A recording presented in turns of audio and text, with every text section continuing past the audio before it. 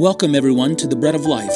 I'm Joel Van Hoogen, Executive Director of the International Outreach and Discipleship Ministry Church Partnership Evangelism and the Bible teacher at Bread of Life Fellowship in Boise, Idaho. I invite you to go to cpeonline.org to learn more about our work in over 40 different countries, and to learn about our ministry in the community, go to breadoflifeboise.org. Today we continue our consideration in the beginning of Matthew's Gospel. Matthew's Gospel begins with the genealogy of Jesus Christ, and so demonstrates that Jesus' pedigree matches that of God's promised Savior to the world.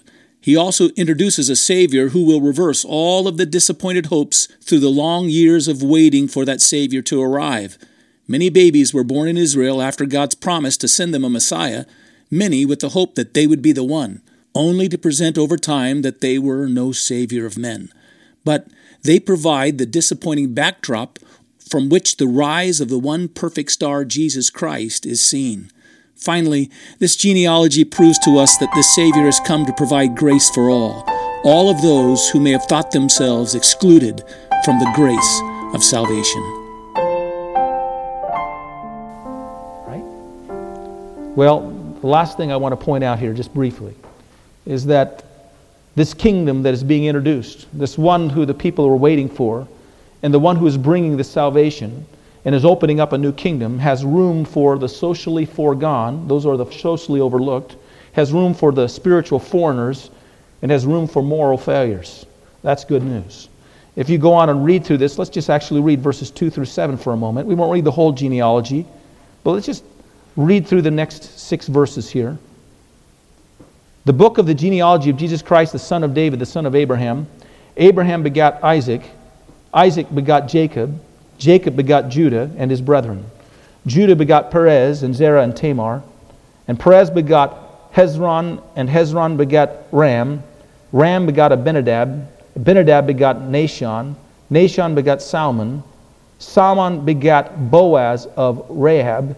And Boaz begot Obed of Ruth, and Obed begot Jesse. And Jesse begot David the king, and David the king begot Solomon of her that had been the wife of Uriah. Let me go back and point out a couple things to you here. First, in verse 3, it says, Judah begot Perez and Zerah of Tamar. And then you read here that Salmon begot Boaz of Rahab. Boaz begat Obed of Ruth. And then you read here that David begot Solomon of her that had been the wife of Uriah. Tamar, Rahab, Ruth, and Uriah. That's Bathsheba. It's kind of an interesting thing here that we have here first a listing of 4 women in this genealogy. What you need to understand is that the writing of a genealogy to prove the pedigree of a Jewish man, that was not uncommon. That was very naturally a Jewish idea. Putting the names of women in it wasn't, you see. That was not a natural Jewish idea. This is something the Spirit of God breathed in Matthew to put into this writing, because women were not accorded the same rights in Jewish society as men were. Jewish men would rise up every morning and they would thank God that they weren't a Gentile, that they weren't a dog, and that they weren't a woman. That's how their prayer began each day. A woman did not even have legal standing. She wasn't even recognized as someone who could step into a court of law and give a witness or a testimony. She had no legal standing in her own country. She was socially largely overlooked. That is, she was socially foregone. And here we find 4 women in the genealogy of Christ. The second thing I want you to note about this is that there is this mention of Rahab and Ruth. This is even a little stranger. Not only does Matthew put in the names of 4 women, but he puts in the name of 4 women who are foreigners to Israel. Neither one of these women rightfully belong in the line of the pure heritage of Israel. Now, the people couldn't argue with it. They knew their biblical history. They knew that they belonged there, but I'm sure they didn't make it anybody else's genealogy. Matthew's just pointing out by the Spirit, hey, look here. When you look at David, look who David came from. And he brings up the name of these women, Rahab and Ruth. Rahab lived in Jericho. She was of the Canaanite people. She lived in the walls of Jericho days and months and weeks. Years before those walls came tumbling down by a miracle of God before the people of God as they came out into the promised land. Ruth was a Moabitess, and she's a part of the lineage as well. Here's what Deuteronomy 23 verse 3 says about Moabites. It says this, "An Ammonite or a Moabite shall not enter the assembly of the Lord, even to the 10th generation, none of his descendants shall enter the assembly of the Lord forever." What does it tell us? Well, it tells us that God's laws are not fixed in stone. That God's mercy overrules laws when it has an answer in the Savior, when it falls within His lineage, within His line. The third thing you'll notice here, so here, socially forlorn, 4 women, foreigners, outcast, 2 of the women. Look again and you'll see that the author seems to be digging up the most scandalous names of all, because 3 of these 4 women are noted in Scripture as having quite serious sins in their lives. Tamar played the harlot and a seducer and an adulteress and tricked her father-in-law Judah into conceiving a child with her. Rahab was a harlot as well. We're told that she was a prostitute. We don't know whether her prostitution was an expression of the religious rituals of the land and the people of the Canaanites, or whether her prostitution was merely the prostitution of industry. We're not told that. It doesn't really matter, does it? Bathsheba, the mother of Solomon, was the counterpart to David's adultery and to his murder of her true husband in order to cover up his sins. Those are the 3 women's story. There you have them, socially forsaken, spiritually foreign, sinfully failures. And they wait as well. They have a dream as well. It's not just people who are seemingly good who have a dream and wait for hope and peace, who have a secret, unspoken urging by the Spirit of God longing for something other than what they have. It's the disadvantaged. It's the disavowed.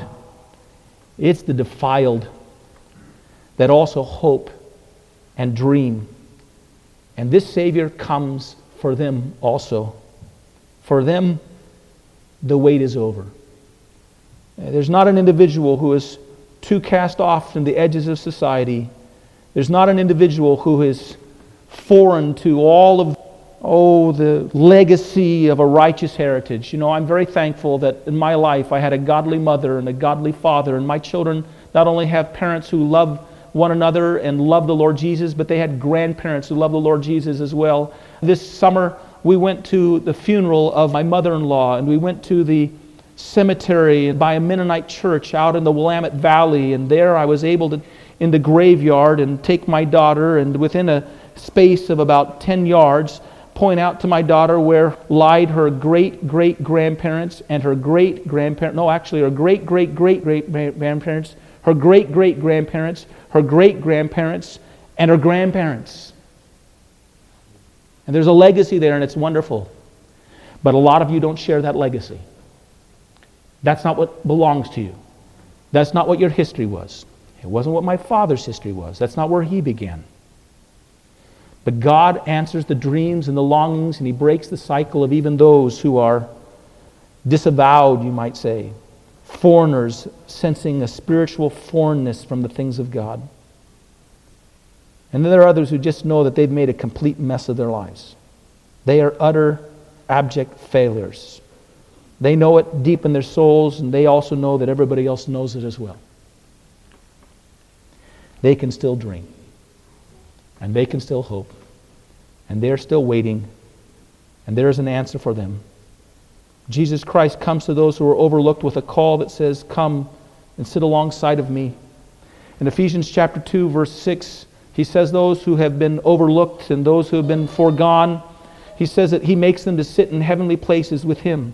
That means that we have a representation in the highest place of all. That means that although we might not have a standing in society, we have a standing in heaven before the King of Kings and Lord of Lords. We have a standing for God Himself.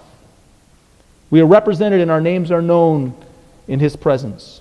He offers to all those who feel that they're outcasts and outsiders and foreigners from a spiritual heritage, that they now may be called the sons and daughters of God, and that they are. He gives us the heritage of the righteous. He makes us heirs, the Bible says, of righteousness. Heirs with Jesus Christ himself. One of the family. He invites sinners to come to him. Jesus says himself in Matthew 9:13, I have not come to call righteous, but sinners. To these who come confessing, he offers forgiveness and cleansing so deep and so wonderful and so profound that he says our sins will never be seen by God again. 1 John chapter 1, verse 7, beautiful statement. Speaking of what Christ has done for us in dying for our sins and taking our place in order that through him we might be cleansed and forgiven, simply says this: regardless of what your sin is, the blood of Jesus, his Son, purifies us from all sin. So Matthew wants us to know at the very beginning, with the very first words, he wants to give us a hint of everything that's coming. For 4,000 years, the people of Israel had waited, and he wanted them to know that even though they had born and lived and died waiting, that finally the answer had come, that the waiting was over.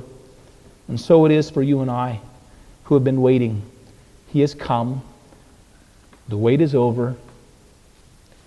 We find our rest in him. Let's bow our heads and let's pray together. Our Heavenly Father, we come before you and we are filled with joy and gratitude for our Savior Jesus Christ.